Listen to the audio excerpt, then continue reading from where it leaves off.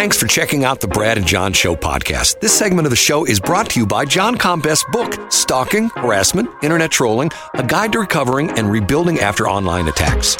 It's a great reference if you've ever been the unfortunate target of a social media attack.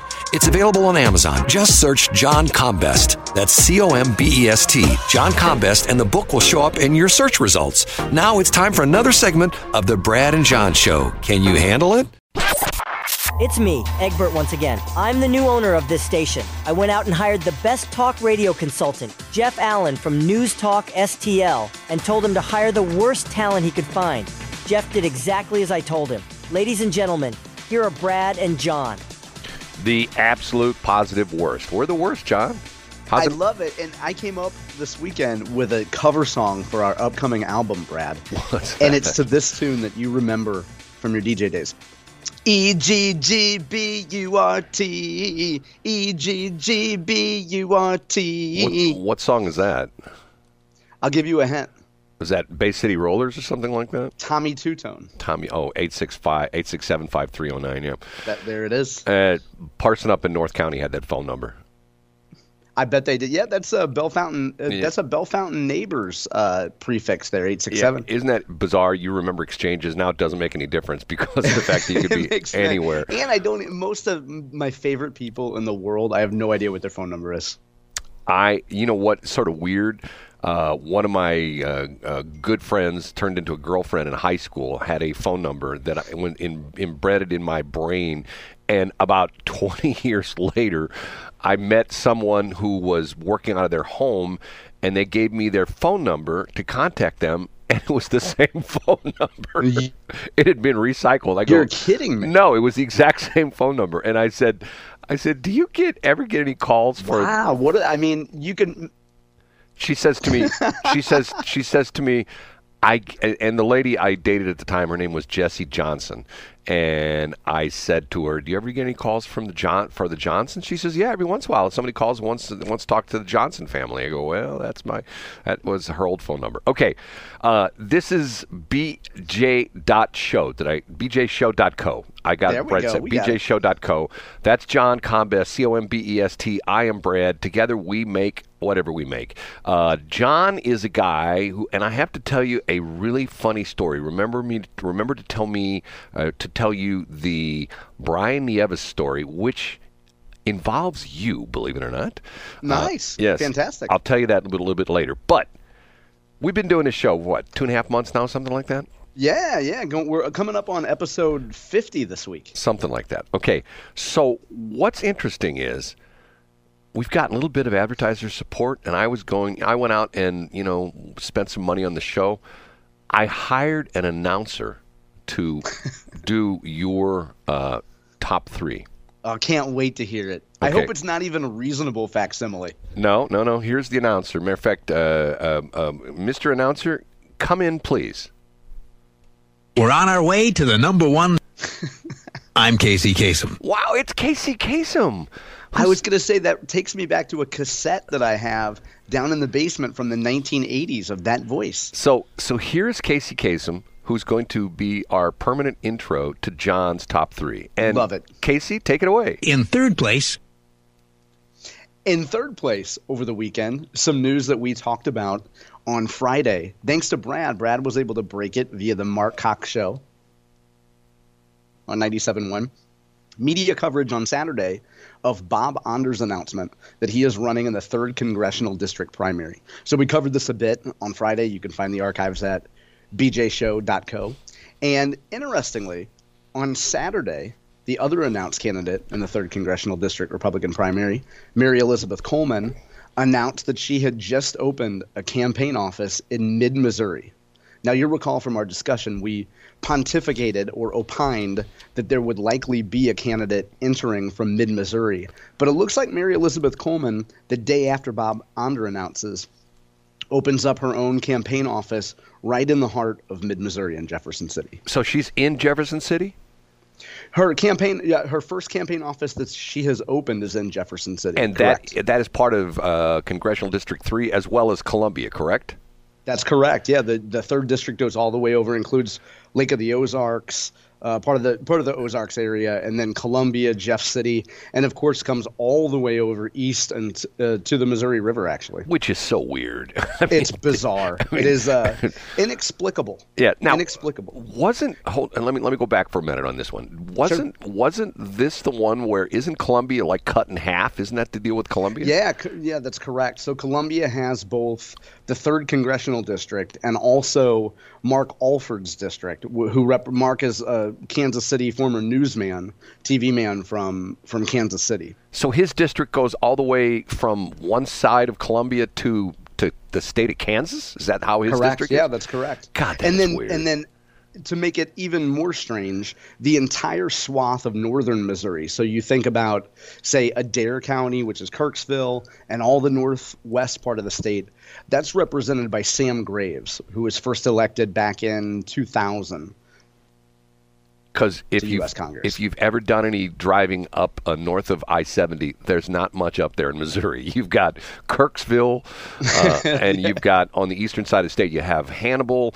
And on the western side of the state, I don't even want to say St. Joe because St. Joseph is sort of part of the Kansas City metro. Yeah, closer to the KC metro area. But once you get north of that, there's not much up in North There's not Missouri. there's not. The folks up there would say that there's plenty and that they have a lot of room, right? You have Moberly, you have some of the areas north of the Columbia area up 63 there. So that was the number 3 story this weekend. Just a little bit of residual coverage the day after of Bob Onder's announcement. Okay, Casey, go ahead. Up a notch to number 2. Number 2 is fentanyl. And it's a kind of a downer of a topic that we've discussed here 1 or 2 times. But interestingly, over the weekend, national publications have focused on the strange trio of deaths in Kansas City. Have you followed this at all, Brad? It is so bizarre. Matter of fact, so bizarre. I tell you what. And let's get into maybe breaking that down in a minute. I'll hit the news piece of this quickly. In that, over the weekend on Saturday, one of my favorite bloggers ever, and the other prolific blogger in the state of Missouri, Tony Bateo, who blogs at Tony'sKansasCity.com, wrote a piece on Saturday about the fentanyl crisis. And Tony does a whole lot of aggregation and actually produces a lot of original content that's focused almost exclusively on Kansas City, but talks about Missouri in this piece and the national trend of fentanyl overdoses, and has a very sober piece about this crisis and about how all the rhetoric about, Donald Trump and some Republicans came out and talked about bombing of fentanyl labs in Mexico, talked about how some of the rhetoric isn't exactly helpful, also talked about President Biden and the border and how so much fentanyl is coming up. I would suggest folks go to my website for Sunday, which was yesterday, and take a look at Tony's piece. The other great thing about Tony's piece is when he does a weekly playlist, Brad, is that he'll go through and music, generally through the decades, he'll pick out songs, in this case about drugs. So he touched on Huey Lewis, Third Eye Blind, Stone Temple Pilots, The Weeknd, etc. But the fentanyl case, and we could talk about it now if you want to, Brad, or we can wait. No, but that leads into our number 1 story as well. Okay, well, hold on. No, you're getting ahead of me. Casey? I'm Casey Kasem. These are the hits you're buying, and radio stations are playing from coast to coast. That's right, Casey. Their stories coming up. That story's coming up. The hottest hits. The number 1 in the USA on Casey's Top 40. There we go. It's number 1. Governor Mike Parson at the Texas border. Governor Parson was in Texas yesterday, along with Texas Governor Abbott and 12 other governors, to talk a little bit about the illegal immigration crisis. The TLDR version, the too long, didn't read version, is that Governor Parson says that Missouri has National Guard troops in Texas already, and that the state is looking for ways to work with Operation Lone Star to send more National Guard troops to Texas to help with this illegal immigration invasion. So that's the number 1. Those are our top 3 stories, Brad. That's the number 1 story. The Senate bill last night that came out, I think it officially came out U.S. Senate last night, with this goofy thing with the border. I mean, do you know part of this is the point where they've got it set up so that once they hit 5,000 a day, the president can say, I think we need to shut down the border. But once again, they said he can say that, but do you think he will? No. And the crazy thing about this is I listened to a guy, believe it or not, on NPR over the weekend give a very reasoned dissertation, this whole thing with the border. And it's sort of sad because essentially what he's saying is that right now, if the federal government wanted to do something, they could do it very easily. And they talked about the fact that Trump did some things, which he did some things right, but he did some things wrong. But I guess the thing that still blows me away is, okay, let's take a look at our country for a minute. Let's say there were people in Canada that wanted to go to Mexico, okay? So let's say, like we see these things like there's another caravan coming. There's 8,000 people in a caravan coming from Guatemala. Okay, they're coming through Mexico. Let's use the example I just gave. 8,000 people are going to be going from Canada to Mexico. Don't you think at some point in time, like the North Dakota police or the South Dakota state troopers would say, whoa, what's going on here? Where are you guys going? Of course, yeah. And I mean, anybody who's come over the border from Canada has been interrogated before. Right. And Mexico is like doing nothing. I mean, it's to the point where it's like, okay, Mexico, thanks for helping us out. I mean, to me, all you have to do is Biden wake up in the morning, like this morning, and go, hey, what's the phone number for the Mexican president? Hey, dial that number for me. Dude, you know what? If you don't stop those people coming north, we are not going to allow all those vehicles that are being manufactured by Ford and Chrysler. We're not going to let those in the United States anymore. And guess what? You're going to have to lay off all your workers. They're not going to be real happy about that. So either get the border thing straightened out and get the illegals coming from all these countries. The other day I read they say now they're documented. There's like people from 150 countries who've crossed the border. Now, I'm sure. How in the world do you get from South Africa to Mexico to cross the border? You got to have some money to do that. You know what I'm saying?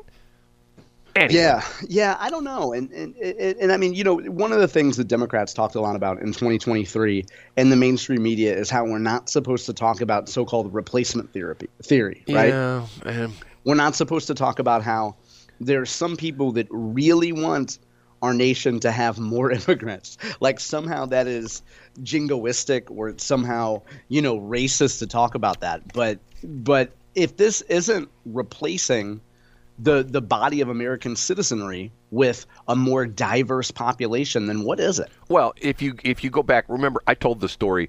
My very first college class when I went to SIUE was this. I can't remember what the class was, but you remember the name of the book? It was like The Population Bomb by. Remember we talked about this? Oh yeah. I don't remember who wrote that. Yeah. Anyway, this was my professor who bought this book, hook, line, and sinker. The idea being is that this guy his name was Paul something or Paul Ehrlich. Isn't that the name? Isn't it? Yeah, that sounds familiar. Yeah, Ehrlich. Yeah, that's who it would be. Okay, yeah. So he wrote this book in the late 60s, which became like this huge popular hit among a lot of people in the United States that we were the world population was expanding at an exponential rate. And I think he said by the year 2000, there would be some 40 times the number of people that were on the planet Earth in like 1965 or something like that. Okay, what's interesting about that is it's gone the opposite direction. And there are many countries, and we are among those countries, that are bordering on either a negative birth rate or essentially a equal birth rate. In other words, the idea being that like Japan has this problem, and there's several other European countries have these problems. Matter of fact, China now has the problem where they used to be the most populous country in the world. Now they're number 2 behind India. The United States has a problem, and it's multifaceted. I don't want to get into some of this stuff because people are saying I'm gay bashing, but part of the thing is that a lot of people who are, shall we say, in alternative relationships, in other words, not male-female, they don't produce any kids. So that's part of it, and part of it has to be there are a lot of people, especially among the what is the Generation Z now, whatever, that are essentially saying, we don't want to have kids because we want to go out and party every night, and we're going to be able to travel, and so in other words, the idea being that we're in a negative population growth. So the idea is that these immigrants are supplementing our population. And wasn't it Schumer that recently came out and actually said we need somebody to pick the crops or some crazy thing like that? Like, something to that effect. I'm going like, what is that?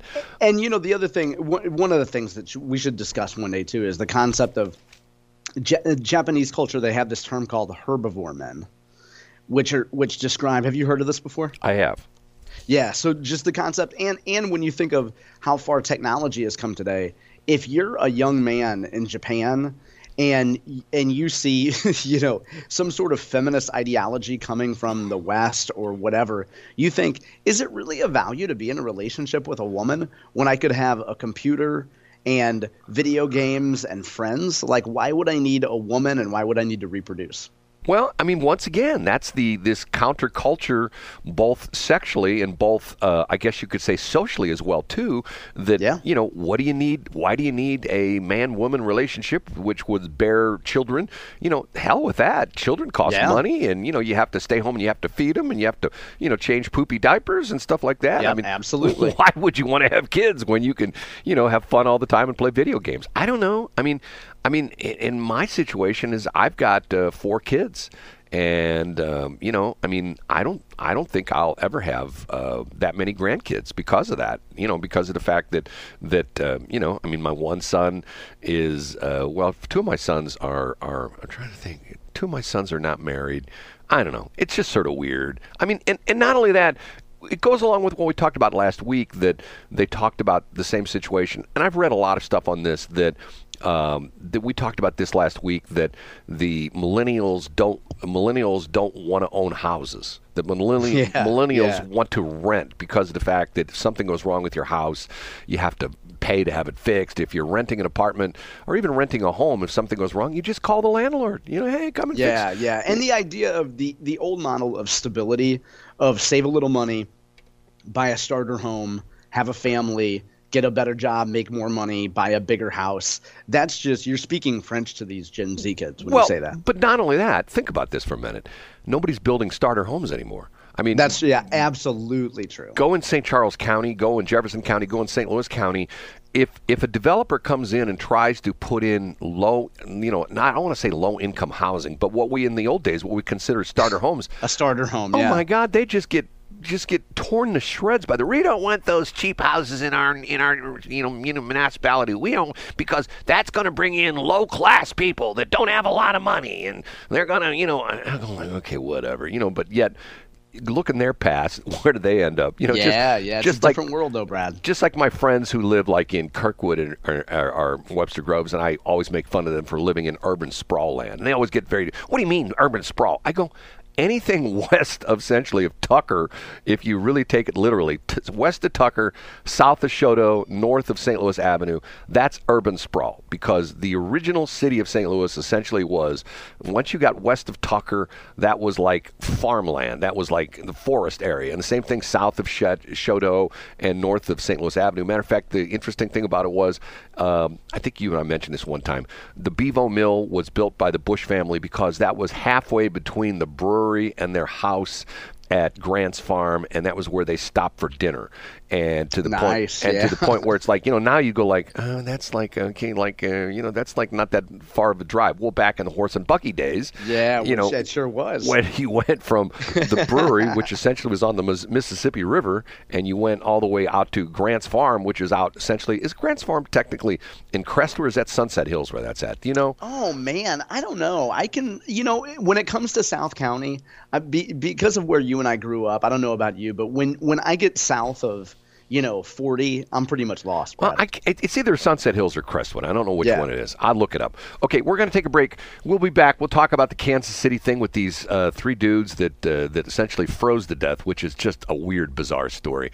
The whole thing is so weird. Thanks for checking out the Brad and John Show podcast. This segment of the show is brought to you by John Combest's book, Stalking, Harassment, Internet Trolling, A Guide to Recovering and Rebuilding After Online Attacks. It's a great reference if you've ever been the unfortunate target of a social media attack. It's available on Amazon. Just search John Combest. That's Combest, John Combest, and the book will show up in your search results. Now it's time for another segment of the Brad and John Show. Can you handle it?